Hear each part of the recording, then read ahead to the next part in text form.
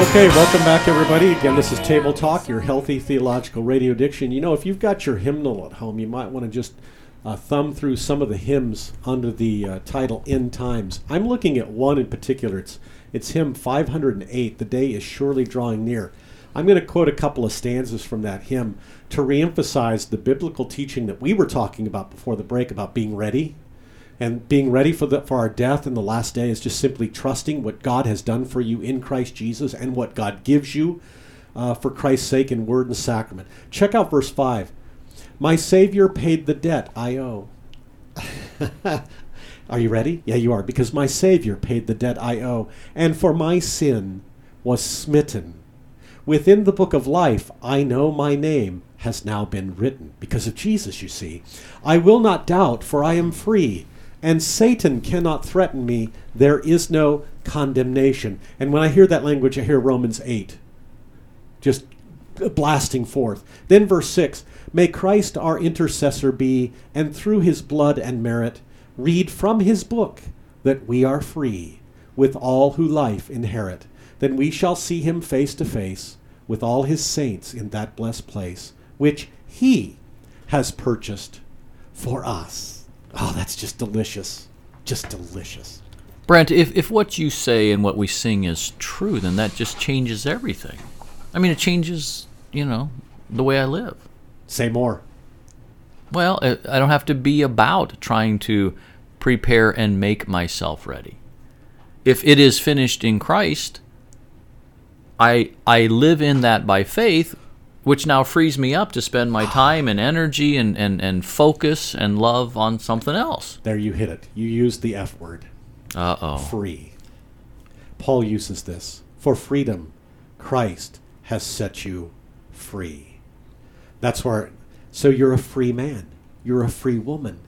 You're not bound, pardon my language, to the slavery or the bondage of 24/7, 365, trying to justify yourselves and get reconciled with God somehow, because you are in Christ. And so now you're a free man to live differently, as you said, which is spelled Faith and Love. Faith toward God, love towards other people. It's just, you're a free person. So if somebody judges you negatively, you can say, yeah, I sinned. Yeah, I confess it. That's right, I sinned. Your judgment about me there is correct, but you know what? Jesus has another judgment. I'm forgiven for Christ's sake. Now, see, if you don't believe that you're forgiven for Christ's sake, and people judge you negatively, or if your conscience or you judge yourself negatively, you're bound. You live in a penitentiary. And then you have to make that right. Your entire life is constantly trying to make this right. And I heard a smart guy say one time that that's really preaching your own sermons to yourself that don't match the sermons that God gives you in his word. God says you're saved for the sake of Christ, but so often our conscience and our sinful nature says, no, you've got to earn it or you don't deserve it. And that's... It's really a sin against listening to God's word, because you're saying a different word that doesn't match what God tells you. Sometimes we do that to ourselves as well as people doing it to us, which is what we see in our society today, right? You're guilty. You don't deserve any forgiveness. In fact, this new state religion, there is no forgiveness, right? If you messed up 20 years ago, your life gets destroyed now forward, forever. Go back to the Reformation. What was being preached with the indulgences? Was the preaching of those sermons, if you will, the indulgence sermon, was that freeing? No, not ultimately. No, it wasn't. That's what was promised. But it was all based upon you. Right. And so one indulgence after another. You keep coming back, seeking more and more indulgence, because there's no certainty. Isn't there that great story, too, about the knight who went and robbed John Tetzel and stole all the gold that he'd collected? And John Tetzel, the indulgence salesman, was yelling at him, "You're going to go to hell for this." And the knight stopped, turned around, and reached in his pocket and pulled out an indulgence, said, "Nope, I don't think so," and then rode off. Have you heard that one? I have not. No. Oh, yeah. I've got it downstairs. That's a fascinating story. By the way, go back. You said, Scott, they'd go back. They had to go back for another indulgence. Sure. Reminds me of the kissing theological cousins called American Evangelicals. who, when they take their theology seriously, namely, you're not saved until you do something, namely make a decision for Jesus. Well, that's why you have people constantly, repeatedly going up to the anxious bench and making a decision for Jesus. Because you can never be sure. That's the point. Well, and multiple baptisms then too, Exactly. as well. That's right. Our point is that there is certainty of salvation because of what Christ has done for you, once and for all. Now, back to the Matthew 24 text. What's interesting in verse 21, this is really good news for us because... Here comes Panhandler Brent. Well, no, seriously, this is really good news because we are tempted, and I'm number one at this, to be so pessimistic about the times in which we live, as if these are the worst times ever in the history of the world. Well, look at the verse again, verse 21. Jesus says, when he talks about the time period between 66 to 70 AD, he says, there will be great tribulation, such as has not been since the beginning of the world, until this time, no, nor ever shall be. So Matthew 24 isn't all just gloom and doom. There's nuggets of good news to be sifted. Let me sift that. I told everybody I was going to do that, so let me do that. The point is Jesus is saying, look, folks, things will never be quite as bad as they were in the days of 66 to 70 AD. Because Jesus says that the distress of those days in Jerusalem, I'm quoting the Lord. He says it. I don't. He says that those days will never be equaled again in the history of the world. You see what I'm saying? I think we missed that. Well, and I hear that, and I can't help but thinking what the Lord says after the chaos of the flood. Never again shall creation be destroyed in this way. Once again, good news, even in the midst of that destructive chaos. Right. And what's interesting, too, let's continue verse 22. Unless those days were shortened, no flesh would be saved. But here, listen carefully. But for the elect's sake, those days will be shortened. What's the point? Is that God watches over who? His elect, his church. And he guards and protects his church.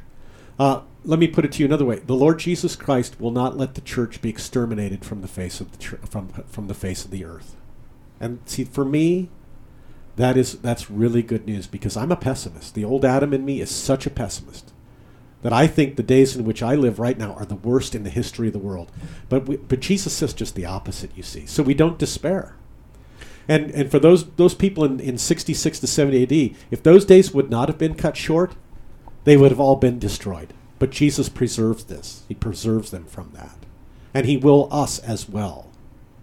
Now the church won't disappear, but it will be pruned and made more healthy by, I don't know how to say it, the hypocrites being driven out in the times of suffering that we face, right? But in the face of that, the promise is still there that it will exist and continue. So I'm sifting out the gold here. Let me say it this way. Jesus says that those days would be shortened. If they wouldn't, if those days would not have been shortened, then there would not be a church on earth. There wouldn't be any gospel. There wouldn't be any sacraments. Or, as I like to say, there wouldn't be any hangers-on of the Lord Jesus Christ, because the Roman armies would have exterminated everybody if those days were not cut short. So, Jesus will not allow the church to cease from existence on the face of the earth. And so for the sake of his elect children, God then puts a limit and he puts a boundary on the persecution of the church. Paul puts it this way. I'm going to paraphrase in one of his letters to the Corinthians. God will not let his Christians be tested beyond their limits, but he's going to see us all through to the last day. Now, you all remember Psalm 30, because you guys pray the Psalms and you lead your people in praying the Psalms. Psalm 30, verse 5, where it says, "Weeping may remain for a night, but rejoicing comes in the morning." And the reason I bring this up is I mentioned in our previous segment, I brought Job into the mix here, and I want to bring Job back in. Okay. Now, Scott, you're shaking your head. Did you want to say more about that? Well, no, I was just going to bring that up. I've been listening to you talk, and that sounds like Job, where God puts limits upon what will be inflicted upon him. Yes, and he did, didn't he? Yeah. You can do everything to him except take his life, God said. And Satan must obey when God speaks his word that way. Yeah. And so even in the midst of everything that Job goes through, God is a refuge and strength for Job. The Lord still preserves His church. Exactly. Yes. So, weeping may remain for a night, but rejoicing comes in the morning. And so we may suffer for a while like Job did. But we have the promise of Jesus that we Christians will be restored and we will rejoice in the end. And why is that? Well, because Paul says that God works everything for good and blessing to those who love Him in Romans 8. Even though sometimes in our life it appears that He's doing just the opposite, like in Job's life. I mean, put yourself in Job's shoes. The temptation is God must hate me. Right. Otherwise this wouldn't be happening to me. And of course that's what his friends say, essentially. You know what? Obviously God doesn't like you anymore, doesn't love you anymore. This is why this happened to you. And so that one might endure in these days, how does the Lord sustain us? Well, He manifests His love to us in Christ Jesus our Lord. So though they take everything else away, though you're stripped to the bone, if you will, but you have Christ and His reconciliation. Yeah. Now you have life. Yeah, exactly. Now you have hope. Job is the epitome of what Paul says in Romans 1. The righteous live by Faith. By faith. That's Job. He didn't listen to his wife who said, just curse God and die. He didn't listen to his friends who said, well, obviously you've done some great thing that's really hacked God off and I didn't love you anymore. But he lives by faith in the promises of God, despite God appearing to be, and I'm piggybacking off of Luther's language, even though God appears to be the devil. I love that with Luther. He's so insightful that God sometimes appears to be the devil. Now, will you trust Him? And the answer is yes. I believe Think of Abraham. Yeah, absolutely. Yeah. So go sacrifice your one and only son. Yeah, but you promised that it's through him that the salvation of the world will come. And so Abraham lived by faith. Yeah. God, even if he dies, I'll come back with him. And notice it's faith in a word of God, too. Always. Those two always go together. Yep. Faith is always faith, not in faith, but faith in an external, objective promise of God. Not in our own sermons that we preach. Correct.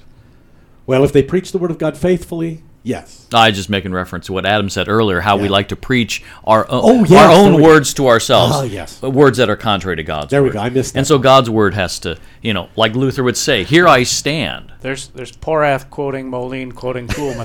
Oh, mercy. And It's a free-for-all. Dustin Hoffman has got to be thrown in there somewhere. That's- Well, in Matthew 24, Jesus prepares his disciples and all of us for gives us a cold dose of reality, if you will. He tells everybody and his disciples, this is what's going to happen ahead of time. So that his disciples and we all then will face the future neither with being fearful or fantasy, if you will, making things up. Oh, I hear the music, which means we're going to have to stop. So I can't wait to talk more from Matthew 24, my friends. In the meantime, stay Lutheran.